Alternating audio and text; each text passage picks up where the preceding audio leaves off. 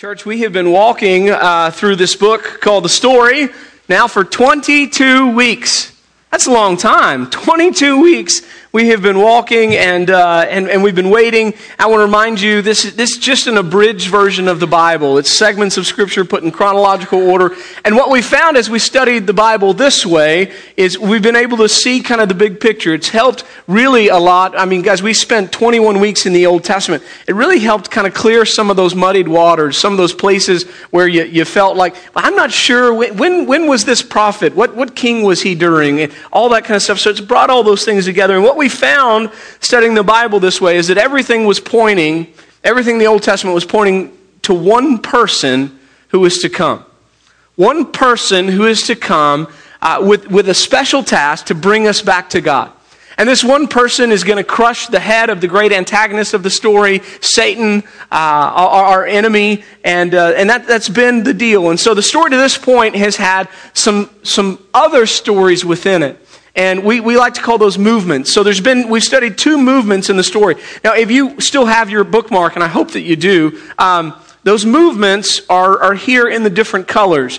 And so the very first movement was the story of the garden. It's kind of the orangish color on your bookmark. And it lasted all of 1 week for us as we covered Genesis 1 through 11 all in 1 week. And that's the story of the garden, the story of creation. Now, for the last 20 weeks, we have been in this blue section. And that is the story of Israel. And last week, when we finished kind of with the book of Malachi, the story of Israel came to an end. And remember the story of Israel, everything in the story of Israel was pointing to this one who is coming to bring us back to God. And now this morning, finally, Jesus is here. And this morning, we're going to meet him. We're going to know him. His name is Jesus. He's going to be the solution to this great sin problem. And so this section here, kind of in maroon, is where we are now. It's movement 3, or it's the third story within the greater story of God. And here's what we learn in movement 3, okay? That Jesus has left the upper story to come down into our lower story and to be with us and to provide the way for us to be made right with God, okay? Through faith in Christ's work on the cross, we can now overturn the curse of sin brought on by Adam's choice, and we can have an intimate, life-giving relationship with God. All right? That's where we are. Join me in a word of prayer. Thank you, brother. Father, we love you, and we are so grateful for your great gift of your Son, Jesus Christ. So glad that we get to celebrate him today. Celebrate his birth today. I pray now by the power of your Spirit that you would let us see it in a new light. Holy Spirit, we want to invite you now to come and to be our teacher and to be our guide, to take your place in our pulpit and to teach us your words that they might change our hearts. Mold us and make us into your image. Jesus, change us so that we might be more like you. In Jesus' name we pray. Amen. Amen. Well, I cannot tell you how often it happens, but it happens a whole lot, that somebody will say to me, man, your boys look just like you. I get it all the time. I asked Cole this week, I said, do people say that to you a lot, that you look a lot like your dad? He goes, oh my gosh, they say it all the time, Dad. It drives me crazy.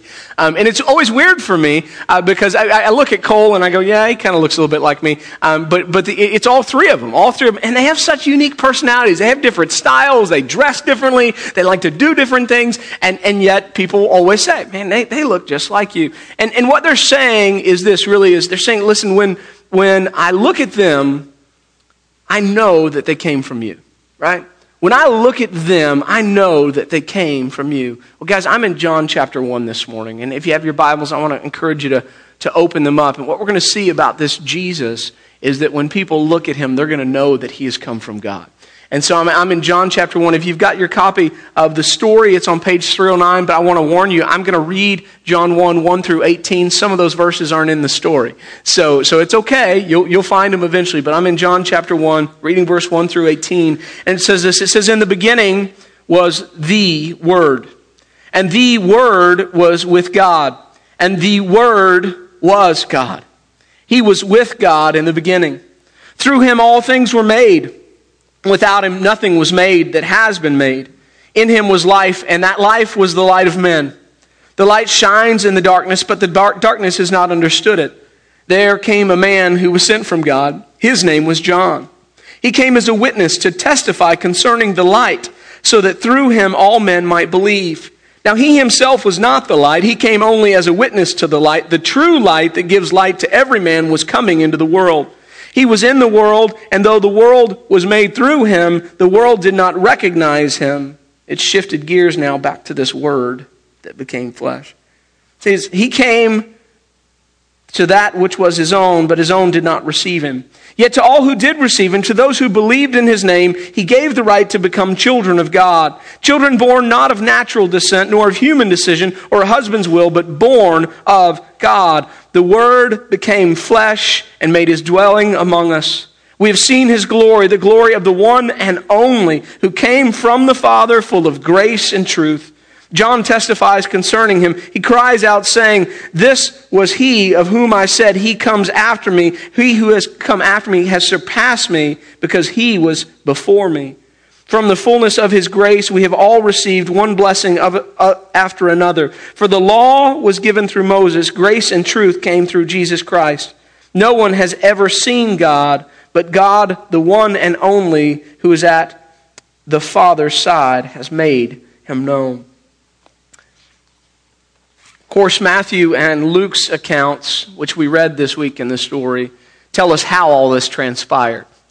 They're the ones that tell you how this happened, how the Word became flesh. And of course, we find that God does this by continuing the plan that He'd already started.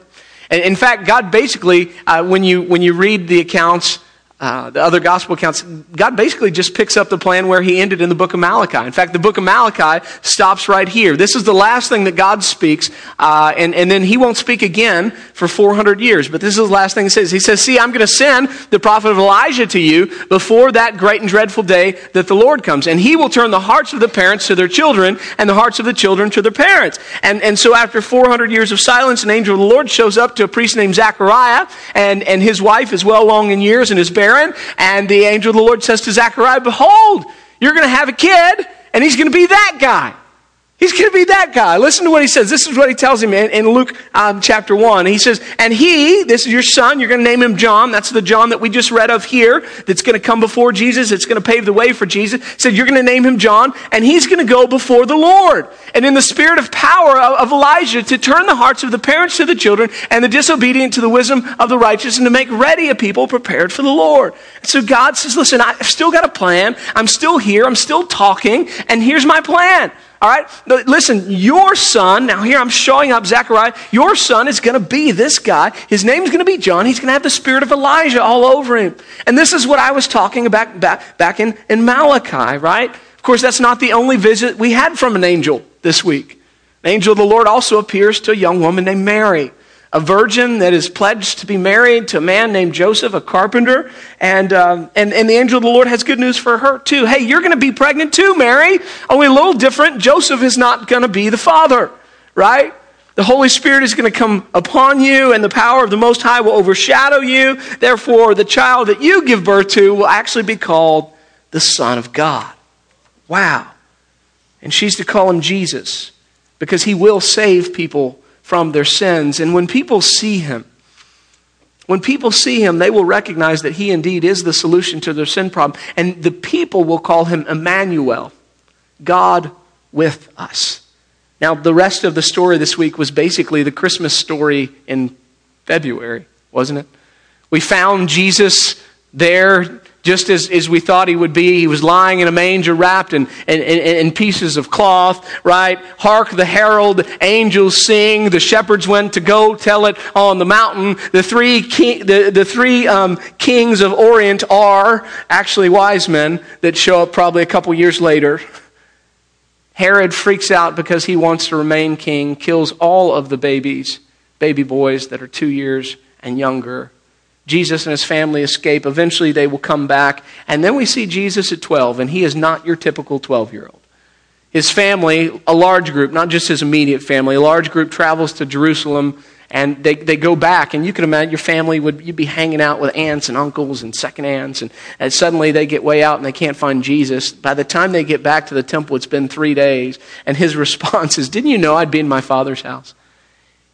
It is an extraordinary opening to this third story within a story.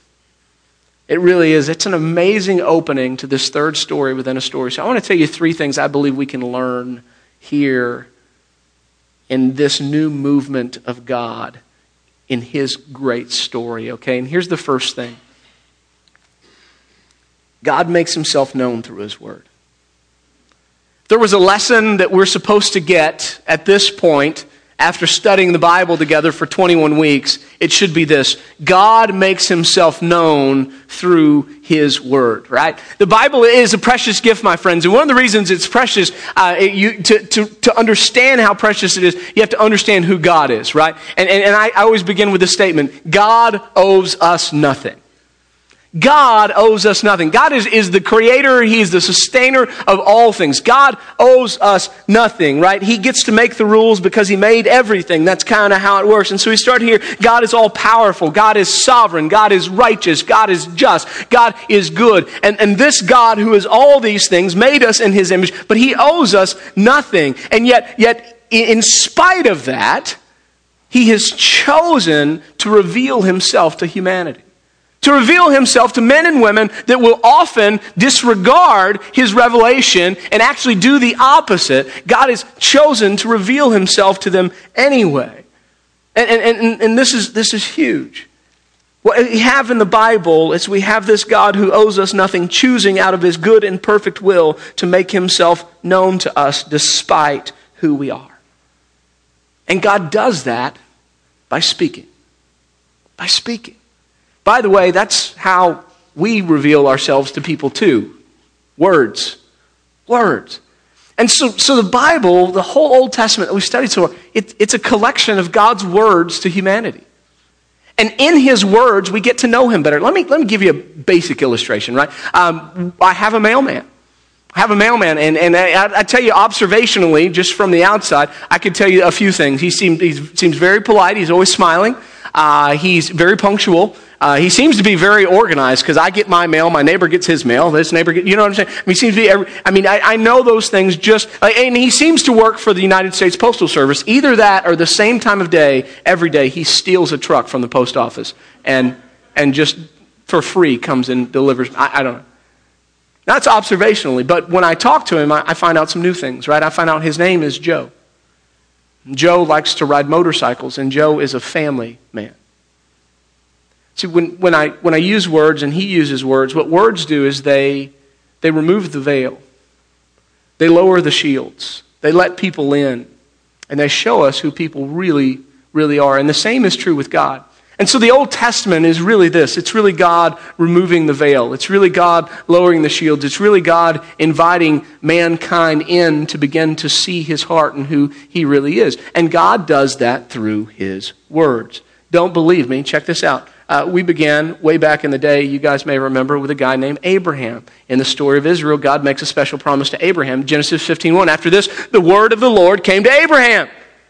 Abraham gets to know God because God's word came to him. God, in a very special way, revealed himself to Abraham. Same thing's going to happen to Moses. Moses. I forgot to get the mic in there. Moses. In the burning bush, right?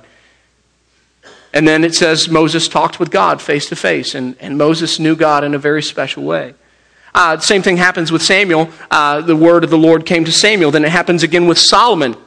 And the next one. Then the word of the Lord came to Solomon. Then it happens with Elijah in 1 Kings 18:1, right? The word of the Lord came to Elijah. Then it happens with Jeremiah in Jeremiah 1:4. The word of the Lord came to me. And then it happens with Isaiah in Isaiah 38:4. Then the word of the Lord came to Isaiah. It happens again in Ezekiel 6:1. The word of the Lord came to me, Ezekiel says. And it happens over and over and over and over and over again. That is the story of the Old Testament. The word of God coming to man.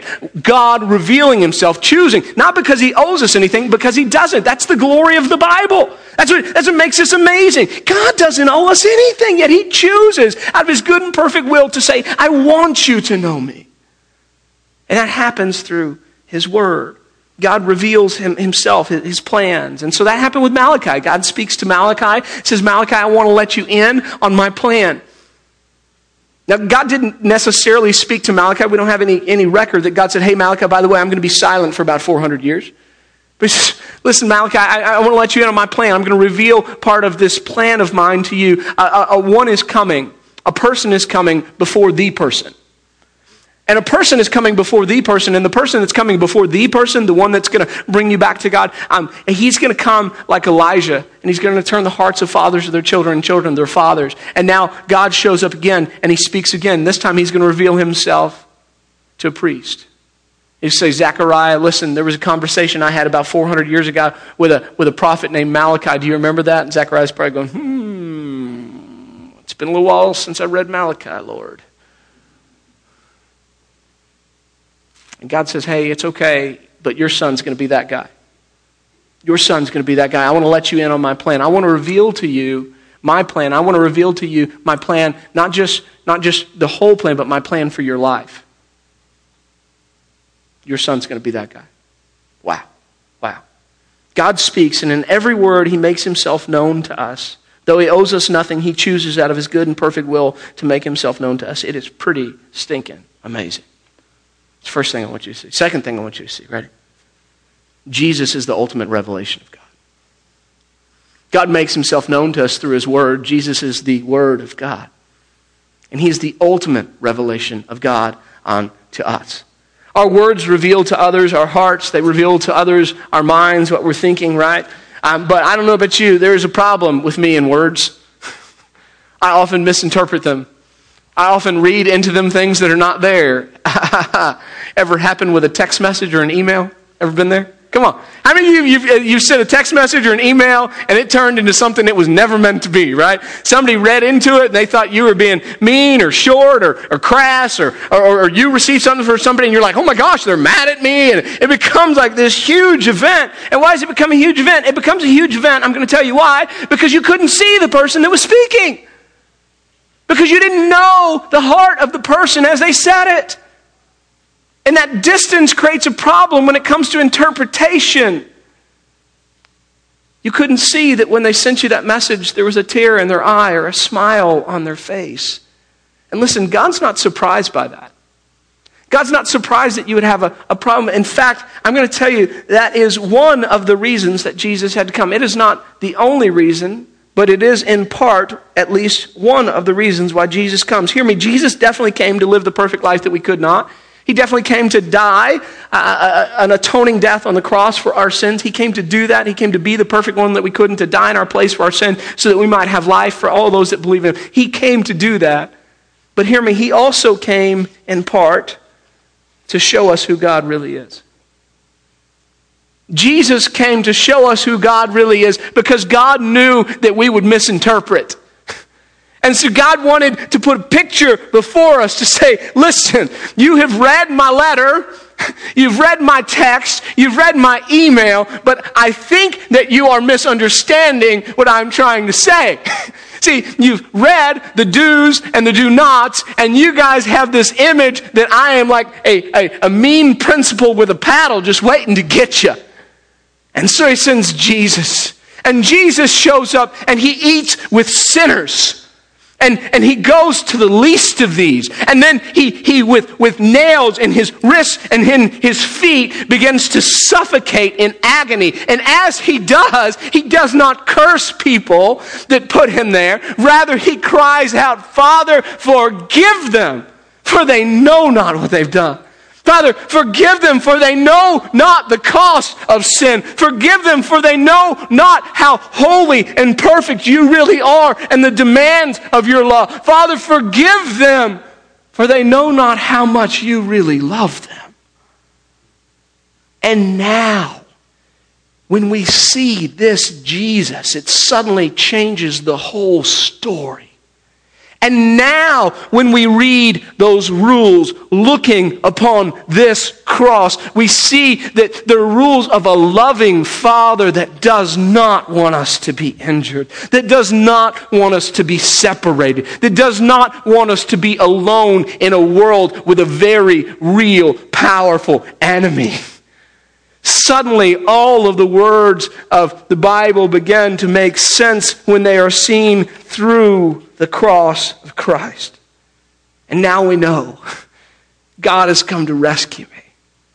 God has come to restore me. God has come to break every chain that binds me. God has come not just to lift my head, but also to lift my guilty conscience, to say unto my spirit, you are free. You are free. You are free.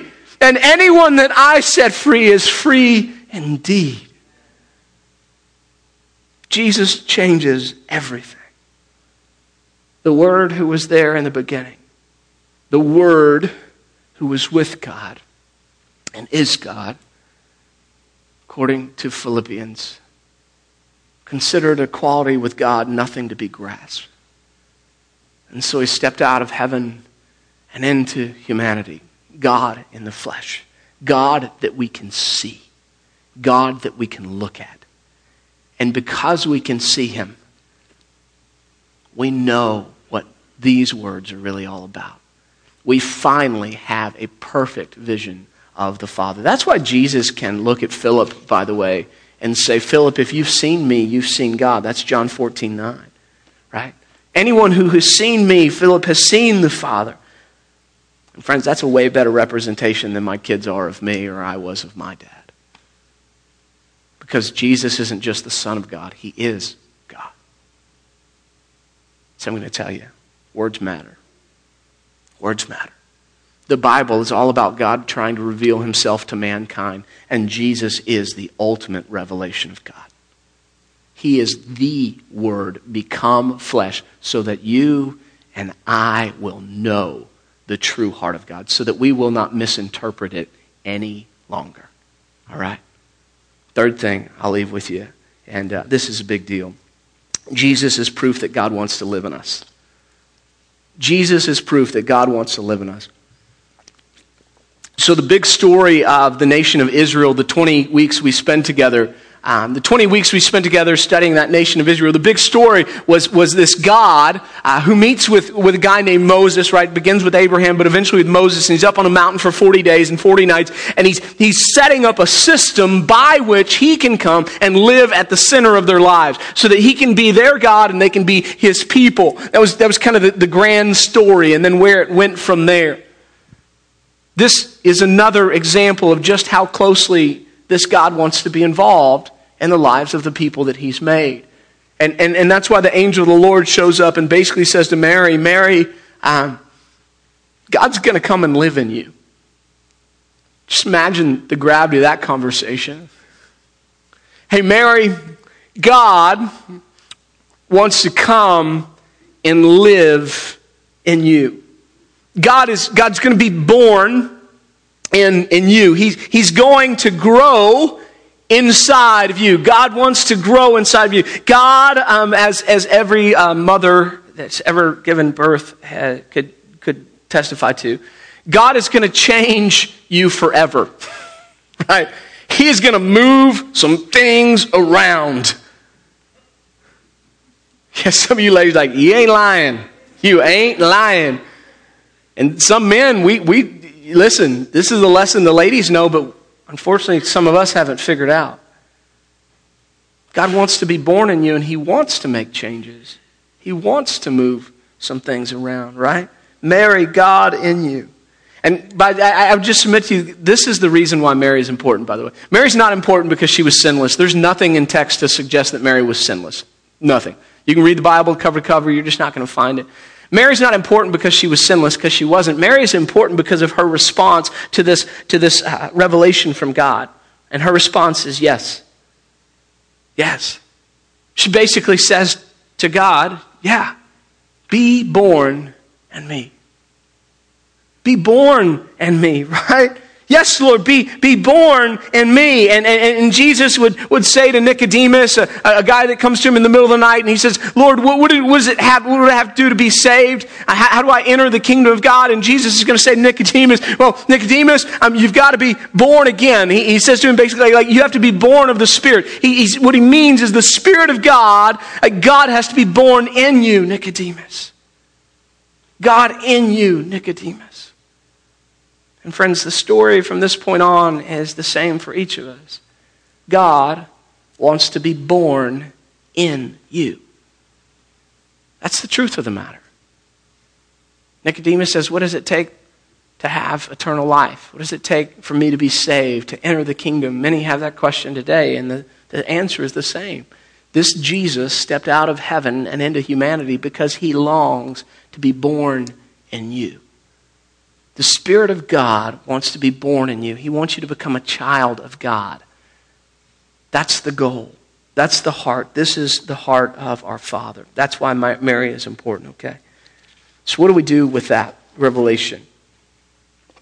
That this is what God wants to do. He wants to live inside of us, all right? I'll give you 3 things to pack up and go home. Number 1, my first challenge to you is to get to know God. Okay? That's what this is. Change the way you view the Bible. Okay, that's my challenge to you. Some of you have been reading it like a checklist. It's not it. It's not that you're not supposed to do the things God tells you to do and not to do the things that He tells you not to do. You are supposed to do those things, but if you read it like a checklist, you miss the heart of it. The heart of it is that He loves you, and He wants you to live and to walk in freedom.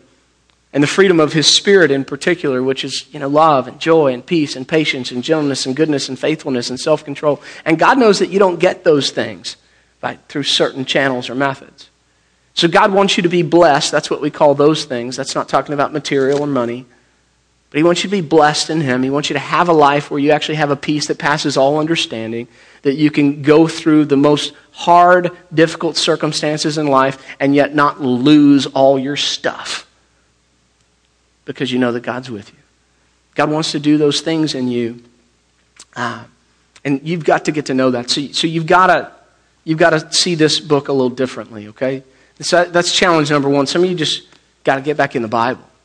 We could ask right now how many of you, how many of you have read the Bible in the last 5 days? How many of you have read it in the last 24 hours? I just don't want to do that. I don't want to put people on the spot. But I know in America, we have more of these than anyone else in the world, and yet we use them a whole lot less.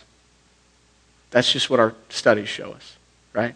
So we got to get in the Word. As you read it, I want to challenge you to ask those questions. God, what does this reveal to me about your character? What are you trying to show these people? If you're reading the Old Testament, which we've just spent 21 weeks doing, what are you trying to show? When I get to the New Testament, I get to Paul. Paul's letters seem so instructional.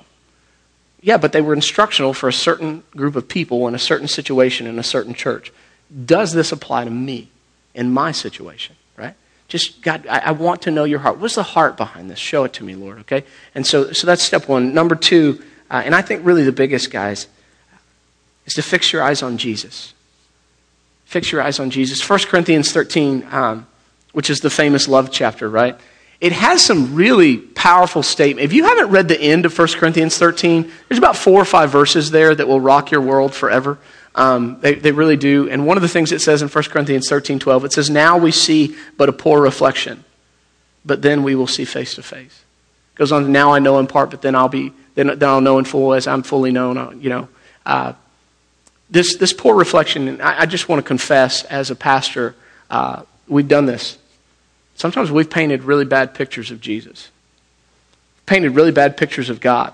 Sometimes we haven't interpreted the text message or the email very well. Sometimes we in pulpits have preached as if God was that principal just waiting to give you a swat. Sometimes we have preached like He was Santa Claus and He was keeping a list of naughty and nice, and He's only gonna bless the nice ones and the naughty ones are getting cold. Sometimes we've preached God like He was a Coke machine, and you just punch your button and you'll get whatever you want. I mean, there's so many poor representations. There's so many poor images of God. And so what I'm going to challenge you to do is look through all that junk and look to Jesus. Because He's the ultimate picture of who God is. He's the ultimate picture of the heart of God. And all of these words should be interpreted through Jesus. All of them. Okay? That's the lens by which we read the Bible. And so I'm going to encourage you to fix your eyes on Jesus. Jesus is the perfect picture. And last thing this week, I think that's the challenge of this text, is a simple prayer. Something like, yes. Yes, Lord. Be born in me. Be born in me. Some of you here today, you've never done that. You don't even know what that looked like. That scares you to death. The thought of God being born in you. What is that? Is that like the Alien movie where something starts moving around in the stomach and a hand breaks out? I mean, what is that? No, it's not that. But he will move some things around. He will grow in you. He will change you forever. You will be different for the rest of your life. Most importantly, you'll be a child of God. Somebody says, Pastor, how do I get to heaven? How do I get to heaven? By heaven coming to live inside of you. That's how you get to heaven. You have to believe in Jesus. You have to ask him to come into your life. You have to become a child of God, and that means you have to be spiritually born again. That's hard. I've had the privilege of watching somebody in their 50s, So I want to be born again. I want this thing to happen to me. That doesn't happen a lot, because by the time you get to 50, you've got it all figured out. My 13-year-old acts like he's 50. God be born in me. Some of you, maybe for you, you're a Christian, but there's no life in your marriage. There's no joy in your walk. I don't know. So maybe it's a prayer like, Lord, be born again in this place. I need it. I need it more than anything else. Join me in a word of prayer this morning. Father, as we study your plan, not your plan B, not your plan C, as we study your plan, Jesus, we learn some amazing truths. We learn that he has come to save us. And we learn that he has come that we can see you. Lord, somebody here today needs you to be born in their life. Just right now in this moment, help us search our hearts just for a second. Just for a second. And in the stillness of this room, let us search our hearts. And Lord, if there is anyone here that knows that they need you, it's like Nicodemus. They came today. They didn't even know what they were coming to or what they were getting into, but they know beyond a shadow of a doubt that they have never been born again. They haven't had their sin problem solved, but they can today. This is the heart of the story. You want to live in our lives. You want to live in our lives. So if you're here today and that's you and that describes you, every head is bowed right now, every eye is closed. But if that describes you and you say, just Pastor, today I want that. I want to become a child of God today. Would you just raise your hand where you are? Just say, I want that. I want God to be born in me. Amen. Amen. Anybody else? Just be born in me. Let's pray this very simple prayer together, okay? Nothing magic about these words. It's just the heart of what we've just studied, okay? Just say, Dear God, here I am. I know I don't have much to give. But I pray today that you would be born in me. Please come into my life and take control. Change me from the inside out. Make me your child. In Jesus' name, amen. Amen.